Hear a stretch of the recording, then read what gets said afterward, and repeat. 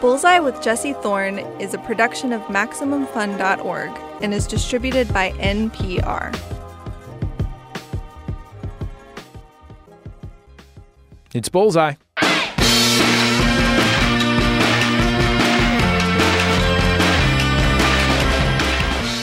If you listen to NPR a lot, you probably know Linda Holmes. She's NPR's pop culture critic. She's also the host of the podcast Pop Culture Happy Hour. She has amazing taste in TV and movies, and she loves to talk about it. But Linda's first love was always writing. She just released her debut novel. It's called Evie Drake Starts Over. Linda could have mailed it in and turned in something about a great TV show or a band you've never heard of, but she didn't. It's a book about love and loss and the power of starting over, with a little bit of baseball thrown in. And really, it's about what Linda knows best, a good story. Linda Holmes, thanks for coming back to Bullseye. Absolutely. Hi, Jesse. It's nice to see you. It's always good to see you, buddy. So I know from being a public radio host that sometimes like a literary agent will email you because literary agents just read the New York Times and listen to NPR all day. It's true. And I've never had a book idea to sell or anything. But I just imagine an email where a literary agent emailed you and said, I would love to work on a book with you. And they just assumed that the book would be 100 Things That Are Making Us Happy This Week. Exactly right. That's exactly right. I think I was very, very fortunate that I had heard from a number of agents over the years, all of whom were very nice. And, the ones I reached out to were receptive to the idea of a novel. It just wasn't what they had in mind. And the agent I ultimately wound up going with was not one of those people.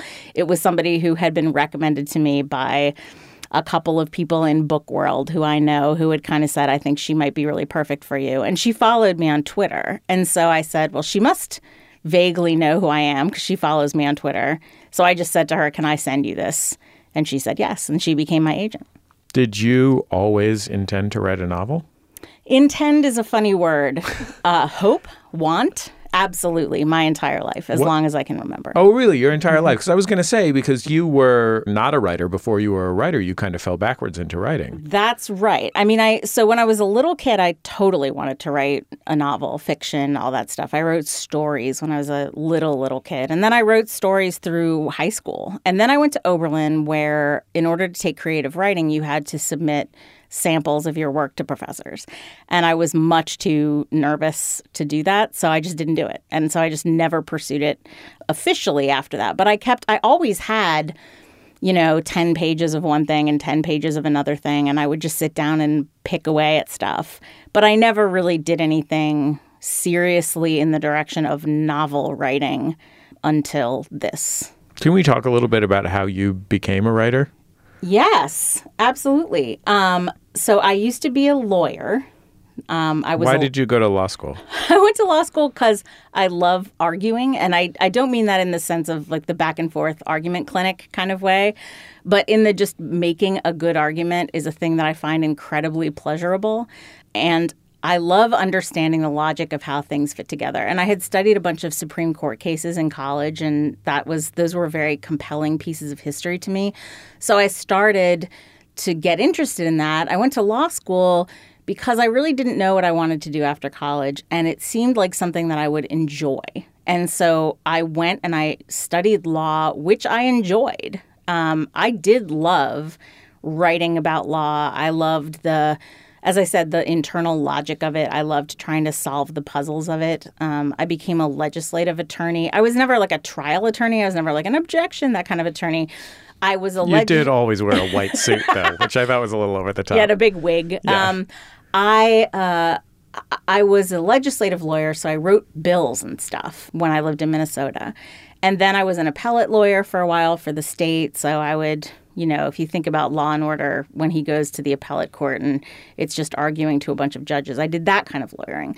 But then I started reading what was then, originally it was called Dawson's Wrap, and then it was called Mighty Big TV, and then it was called Television Without Pity. And it was this big TV recapping site, which has since spawned a bunch of interesting writers, Heather and Jessica, who run Go Fug Yourself, and Pam Ribben, who wrote Ralph Breaks the Internet and was a writer on Moana and some other cool stuff. Like, it's got a really cool alumni list. This was very early in the idea of having a pop culture website and Yes. was a really foundational institution of what pop culture criticism on the internet could be. I think that's right. And it was also like slightly mad because, people, I was talking about this with somebody recently that, now when Game of Thrones airs, you'll get recaps up within a half an hour of when the show is over.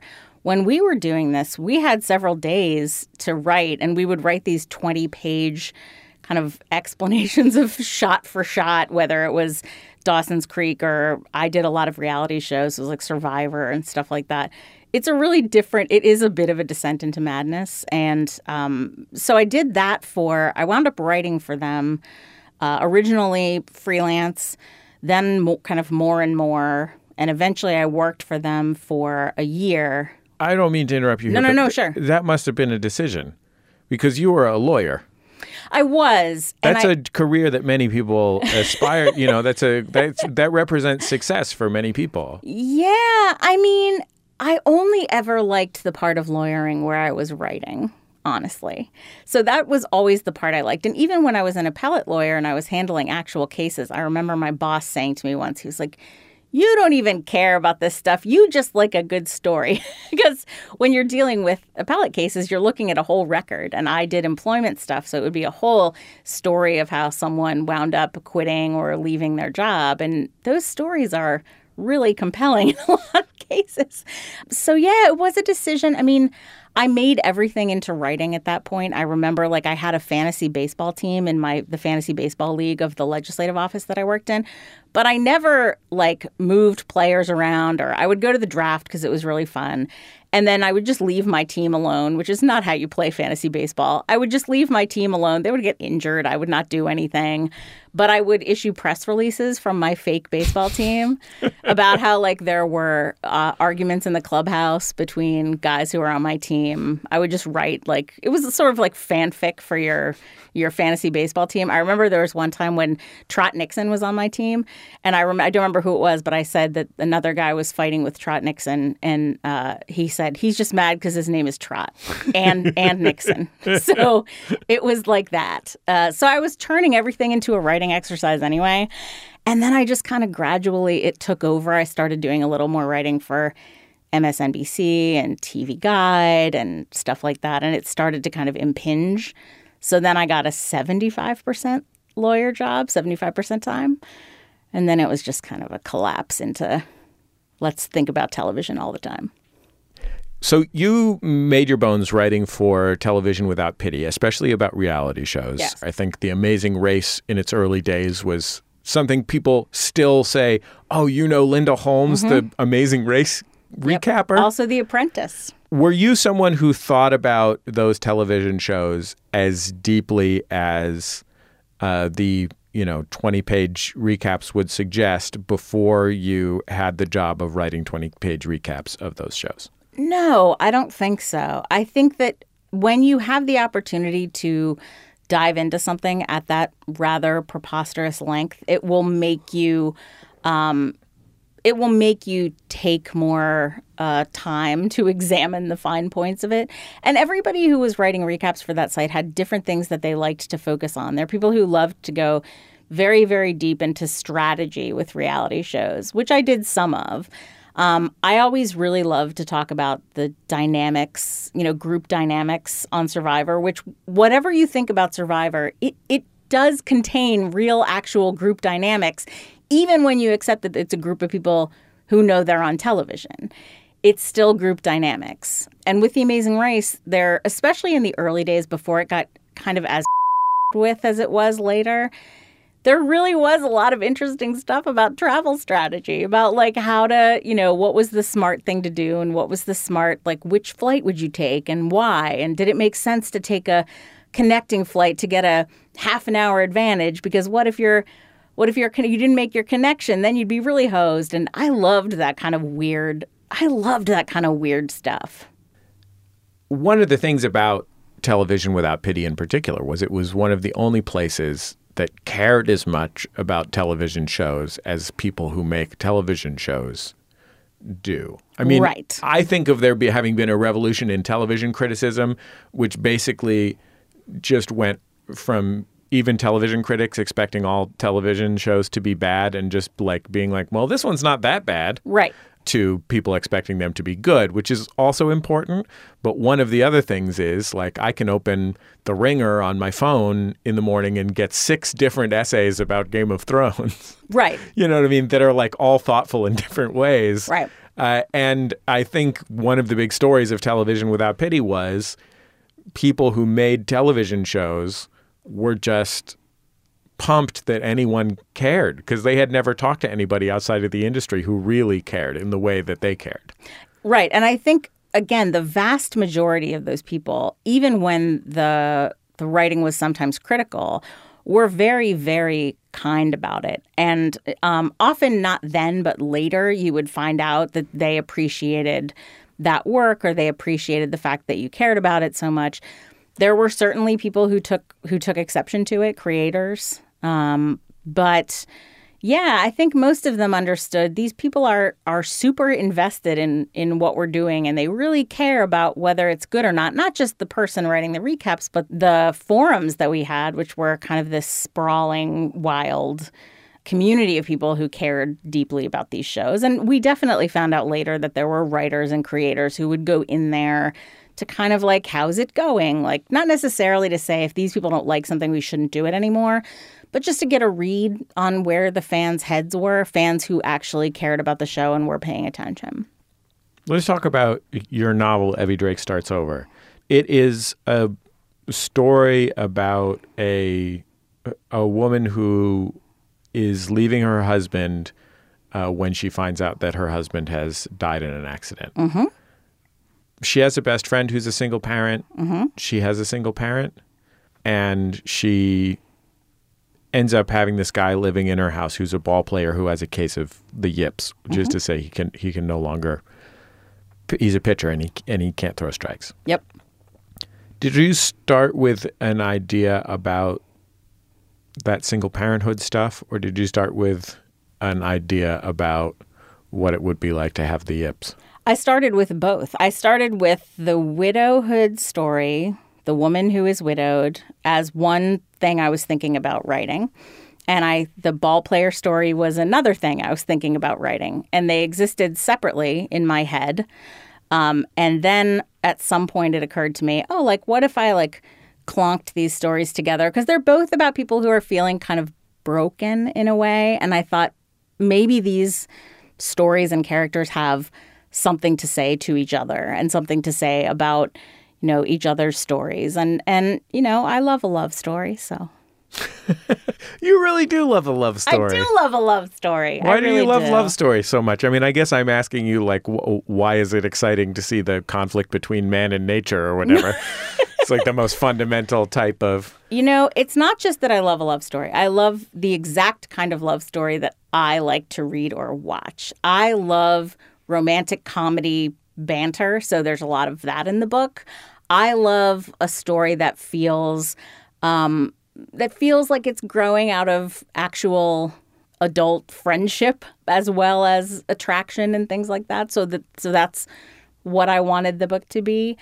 I don't love all love stories, but the ones I love a lot. And many of the most precious movies and things like that in my own life are love stories, are romantic comedies especially. Can you give me some examples? Absolutely. My very first favorite grown-up movie was The Sure Thing, which is which is a Rob Reiner directed movie with John Cusack.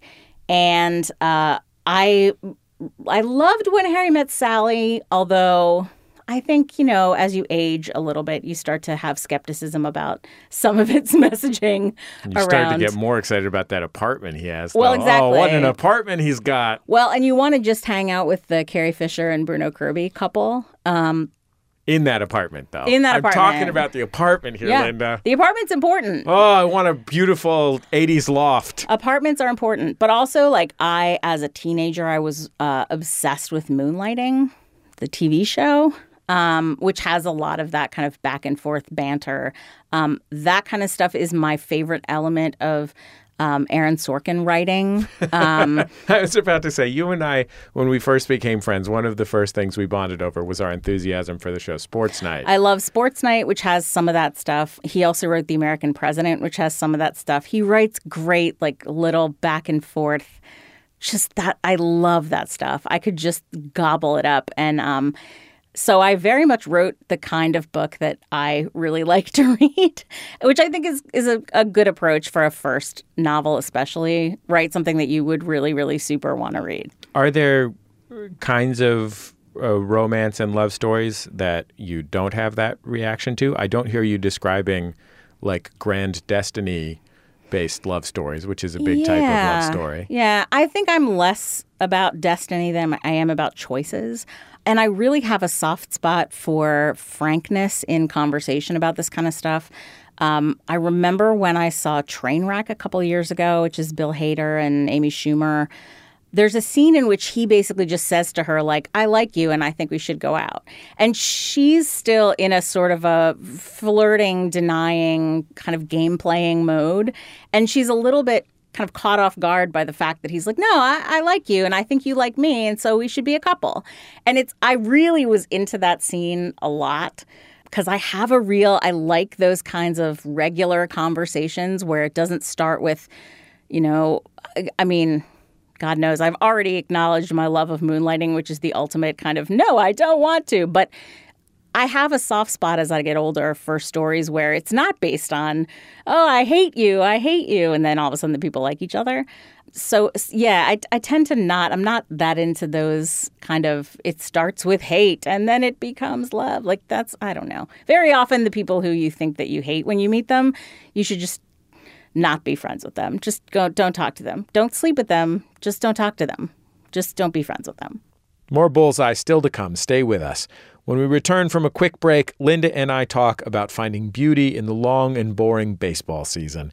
It's Bullseye from MaximumFun.org and NPR. Support for this podcast and the following message comes from Babbel. Have you always wanted to speak a new language? Whether it's for travel, work, or brain training, Babbel's 10 to 15-minute lessons will get you speaking confidently in your new language. Choose from Spanish, French, and more. You'll learn through real-life dialogues, speech recognition, and interactive trainers. And Babbel's spaced repetition method actually makes you remember what you've learned. Download the app or go to Babbel, BABBEL.com to try Babbel for free. Hey, it's Peter Sagal. So you're listening to this NPR podcast because you want to be informed. You want to learn something. But what if you need a little break? Well, then you want to check out Wait, Wait, Don't Tell Me, the NPR News Quiz. It's the show that lets your lizard brain enjoy itself for once. You can be serious again later. Listen to Wait, Wait, Don't Tell Me on NPR One or wherever you get your podcasts. Well, Alexis, we got big news. Uh-oh. Season 1, done. It's over. Season 2, coming at you hot. 3 years after season 1. Technically almost 4 years. All right. And now, listen, here at Can I Pet Your Dog, the Smash Hit podcast, our seasons run for 3.5 years. And then in season 2, we come at you with new, hot co-hosts named you. Hi, I'm Alexis. And we also have Field Trip. Dog Tech. Yeah, dog news. Dog news. Celebrity guests. Oh, big shots. Will not let them talk about their resume. Nope, only the dogs. Only the dogs. I mean, if ever you were going to get into Can I Pet Your Dog, now's the time. Get in here. Every Tuesday at MaximumFun.org.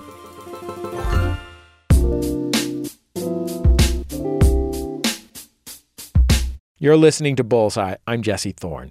My guest is Linda Holmes. She's one of the hosts of the podcast Pop Culture Happy Hour. Her book, Evie Drake Starts Over, is out now.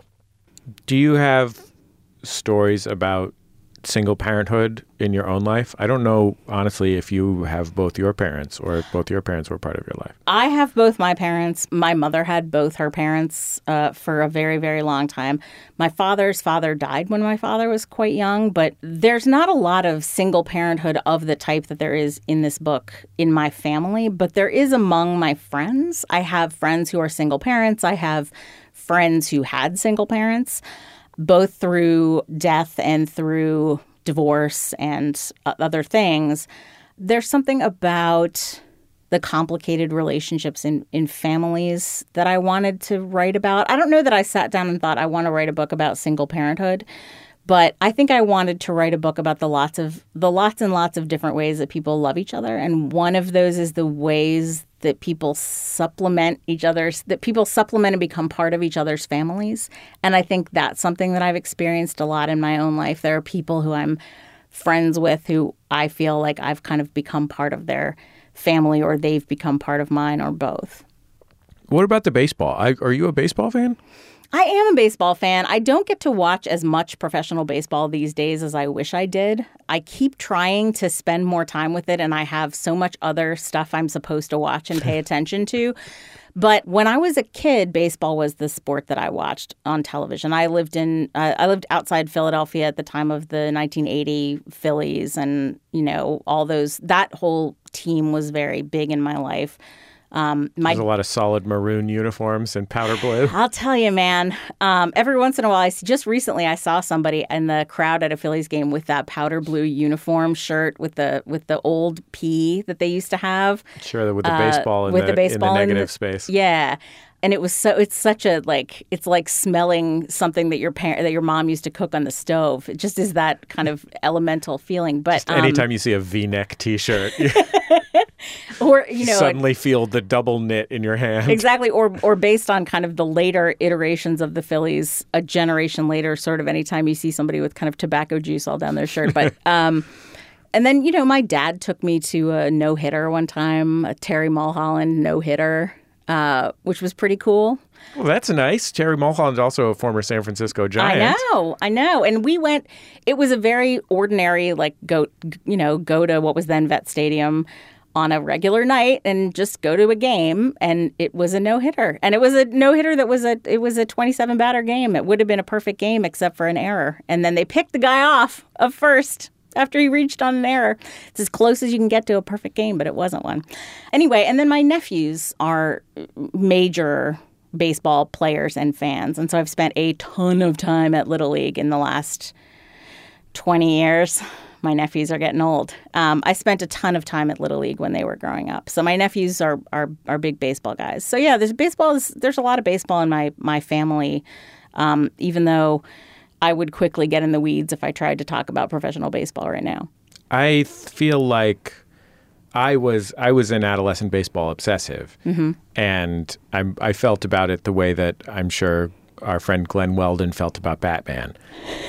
And when I got into post-adolescence in college and had artsy friends, and a mix of artsy friends and nerdy friends, neither of whom like sports, I kind of let it go by the wayside. But I feel like as my life has become more difficult as a parent and business owner and all these things that are really hard, I like the way that baseball is so that it happens almost every day and is a little bit boring and is very peaceful for a thing that is exciting.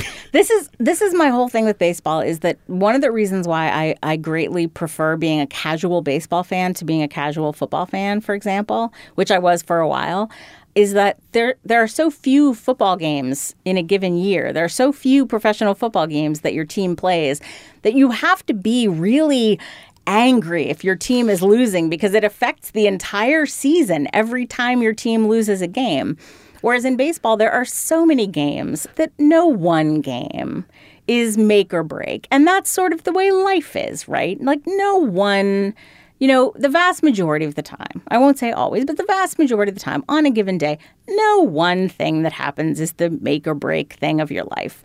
It's a long season. You know, you can come up with, this is why I think baseball is good for metaphors. It's a long season life, you know. You got 160 some games, and just you know, it's okay if you lose one. That's one of the things that I appreciate about watching baseball. One of the things about baseball players that makes them so remarkable to me is that football, and even to some extent basketball players who are playing once a week or 2 or 3 times a week, enter into a warlike mind state, right? You know, they drink 4 Red Bulls and do everything within their power, particularly in football. They ignore intense physical pain and try and hurt each other. It's like entering into the Marvel Cinematic Universe as an actor. You just have to give over your entire body and being to that process for however long it lasts. Exactly. And that is something that's, you know, it's not who I am, but I can imagine it in a way. Like, I can imagine just every week it builds towards Sunday. Sunday, you leave it all on the field, right? Mm-hmm. Baseball is a failure game where one of the most important skills is to be able to do it wrong and then just right away do it again. Absolutely. And even people who are, I mean, it's a cliche about baseball, but even people who are really, really, really good hitters in baseball get hits less than half the time. It's just the way it is. It's designed to be uneventful a significant amount of the time. And there are people where that's why they will never watch baseball and they will never like baseball, is that it is designed to have long lulls.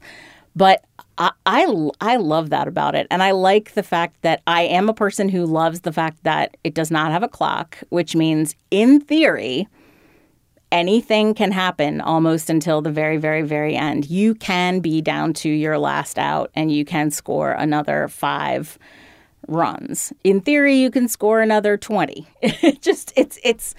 I like that quality about it. I like the fact that it has that sort of ability to be unexpected. And it's not like basketball where there's no dribbling to just kind of run out the clock and all that stuff. And things that are similar to that, like intentional walks and stuff, people tend to boo, which I boo also. It's baseball. You got to do the whole thing. Play the game. Wait, you're telling me you're a Phillies fan who likes to boo the baseball players? I was never that kind of Phillies fan. Philadelphia has great fans, man. Come on.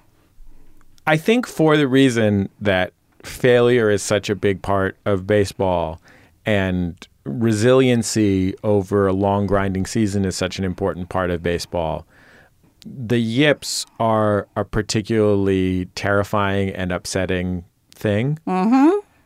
I'm a Giants fan first and foremost, but I grew up with my dad as an A's fan, so I also like the A's. Mm-hmm. There are 2 guys on the A's who are currently suffering from the yips to one extent or other. There's a designated hitter, a great designated hitter, one of my favorite A's named Chris Davis, who stopped playing the outfield despite being a very athletic guy, largely because he is unable to throw. He can lob the ball, but he cannot throw the ball. And this has been true since he was in college and has been just is the reality of his life. And more recently, their second baseman, Jurickson Profar, has struggled to make throws from second base, which, you know, for some reason seems to be a real center of yip activity. It's a yip magnet. Yeah. Yeah. With Steve Sachs and Chuck Knobloch being really notable examples in the last 30 years. But I think that, like, baseball being this sport of endless repetitions and endless getting up off the mat makes it so scary to think of what if you were that person who had built their entire life and identity around being able to do that, around not just repeating your motion in the way that a golfer does with their swing, but also like doing it again after you failed, to not feel like you can do it again after you've failed. Yeah. It is a really terrifying thing and therefore very compelling to me. I think the first story about the Yips that I closely kind of followed and read about was Mackie Sasser, who was a catcher for the Mets, who, you know, if you watch baseball, you kind of know how it works, right? The pitcher makes the pitch, the catcher gets the ball, and then the catcher, this is supposed to be the easy part, the catcher just kind of throws back to the pitcher so that the pitcher can make the next pitch. He totally lost the ability to throw back to the pitcher. The ball would get kind of stuck to his glove. It was like he was it was almost like a physical manifestation of a stammer, and he would sort of tap the ball against his glove. It's awful to watch. It's absolutely awful. He tried therapy. He tried, I think, hypnotism and every sort of, because everybody looks at this, they look at this happening to you and they say, this is in your head. Oh, you're overthinking it. Just relax. And you know that they have tried that. And it does not work. And it's the same thing when you watch a guy like Chuck Knobloch, who had been a really, really good baseball player, who can no longer make a throw from second to first that he had probably been making since Little League. And it's not just that he can't make it super fast or super accurately. He's throwing into the stands. He hit Keith Olbermann's mother. That is true. Threw into the stands, hit, of all people, Keith Olbermann's mother. I mean, it is a story that is, it almost seems impossible that that's true, that he threw into the stands and hit her, but he did. And that is the kind of thing, they seem cursed, these guys. And it does happen in other sports. It happens in golf is sort of where the term comes from. It can happen in basketball where people can't do free throws and stuff. But in baseball, there's something about it where it seems to rob people of the ability to do simple things. Not even just really, you know, it's pitchers who they're not just not as good as they used to be. They can't hit anything. They're all over the place. It's sort of like in if it was in Bull Durham where the guy says, hit the bull, throw it at the bull. But if you did that accidentally all the time and you were hitting the bull, the Yips to me are a terrifying phenomenon and very relatable. I think if you're a writer or any kind of creative person, you've had that thought of like, what if I woke up one day and I just never had another idea? And a lot of these guys, they don't come back. Or if they're lucky enough to be like Rick Ankiel or whoever, he had got the Yips as a pitcher when he was very young and had time to go off and basically reinvent himself as a position player. But you have to then have that happen to you when you're super young or it's not worth it. And usually it happens to guys who are a little bit older. So it's terrifying. You live in Washington, D.C., where NPR is based. I do. And Washington, D.C. is a big city. Have you lived in the kind of small town that your book is set in where there is that quality of everyone watching that you describe a professional athlete feeling, but for your actual life? I've never lived in a place like that, but the town in Maine that the book is set in is based on a part of Maine that my family used to go on vacation in that I very, very much love. And it has this beautiful combination of, you know, it's physically beautiful, it's beautiful water, but you also feel like you're in a place where everybody kind of knows each other. And it has a really warm, lovely quality, but also it's very touristy. So it's a very interesting combination to me of tourist stuff, but they make you feel really welcome. So I've spent a lot of time in that kind of spot, but not lived in one, no. Do you like chowder? I do like chowder. I like chowder. I like, my family used to go out on a deep sea fishing boat with Captain Bill Gargan, who had a boat. They would take you out, you know, take the tourists out. You just go fishing and catch cod and stuff like that. I love all that stuff, man. So foreign to me. I love all that stuff. Oh, it's so like, we would go up there and just, you know, it's not beach kind of shore. It's the house that we used to go to and rent. It's a rock. It's a shore of rocks. So you would go and I think this is kind of a Hodgman thing, right? Yeah, our mutual friend John Hodgman has written often about the painful beaches of Maine. But it's like we would just go and kind of, my sister and I, when we were young, we were sort of tweens, they would call it, I guess. And we would go and just kind of poke around and find starfish and stuff like that. It was a great place to spend time, and no internet or television or anything like that. Even then, I'm not even sure they had a phone. It was great. I still loved going up there. As a connoisseur, which I think you are, did you find it difficult to be a creator? Did you find that your connoisseurship helped or hindered your creativity? Like in the sense that I had... You listed to me right. the 7 things you love most about particular romantic comedies right. and exactly why you love them and so on and so forth. Mm-hmm. There are people who use that to make amazing pastiche, Star Wars or Pulp Fiction or whatever. There are people who use that. There are certainly many creators are huge fans of the kinds of things that they want to make. There are also creators who work on a more, I don't want to say instinctual because it downplays the intellectual parts, but like... Right, sure. However you want to describe that. I know that as a connoisseur myself, I find it paralyzing. I tried to keep my goal for this book kind of circumscribed, in the sense that I wanted to write the kind of book that I really wanted to read and don't find often enough. Even though, I read many books like this that I love, what do I really wish for when I'm looking for a book to read? I think if I were trying to, I think it will be a different kind of challenge when I'm writing something that is more, I don't know, far out. Rather than trying to kind of, there is a way in which this book is me trying to perfect a thing I love. And it's intimidating, but it's also really fun. And if you kind of feel like you got it, then when you go back and read the book, you're like, oh, I like this book. I like this book. I dig this book. This is a book I would totally read and give to my friends. Are you just describing turning the process of writing a novel into the process of solving a word problem in law school? Oh, kind of. I use law school for everything. I tell people that all the time. This is why I argue people on Twitter kind of under the table about various cultural things. It's law school, man. Well, Linda, I'm so happy about your book. It's so wonderful. Thank you, Jesse. And I, frankly, I told you this before, but I was worried I wouldn't like it because you're such a great pal. And I wouldn't know what to do. I really have gone through life trying to avoid my friends' performances for that reason. I get that. I understand that. I'm really glad that you took the risk.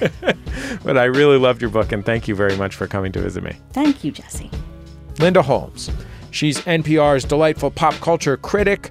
You can find her on npr.org, on NPR programs, including Pop Culture Happy Hour, and you can and should get a copy of her book, Evie Drake Starts Over, which was just released. It is almost unfair how good her debut novel is after a 20-year career doing other things. She's a real brilliant person. And it's a wonderful book. It's fun and funny and much more moving than it has any business being.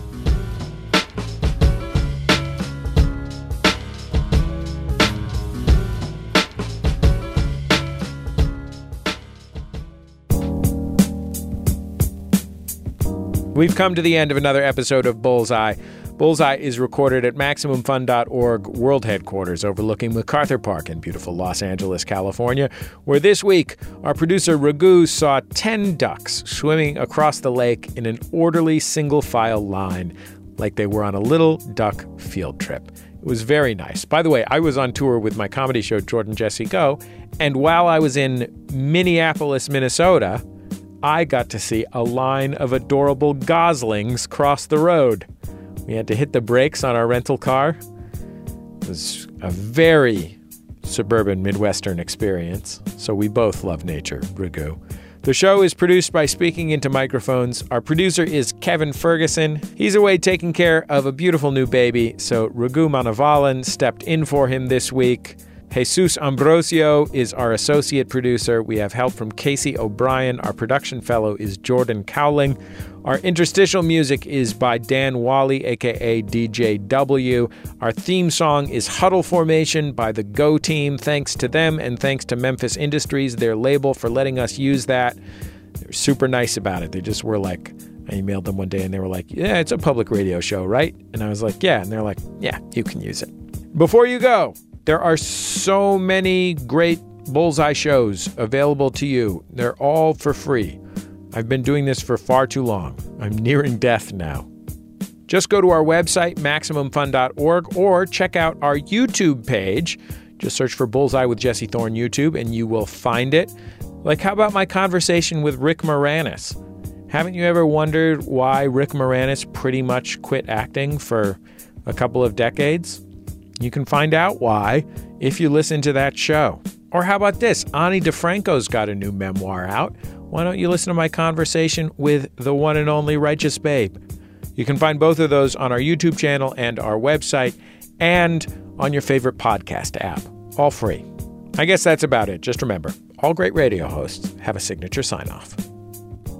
Bullseye with Jesse Thorne is a production of MaximumFun.org and is distributed by NPR.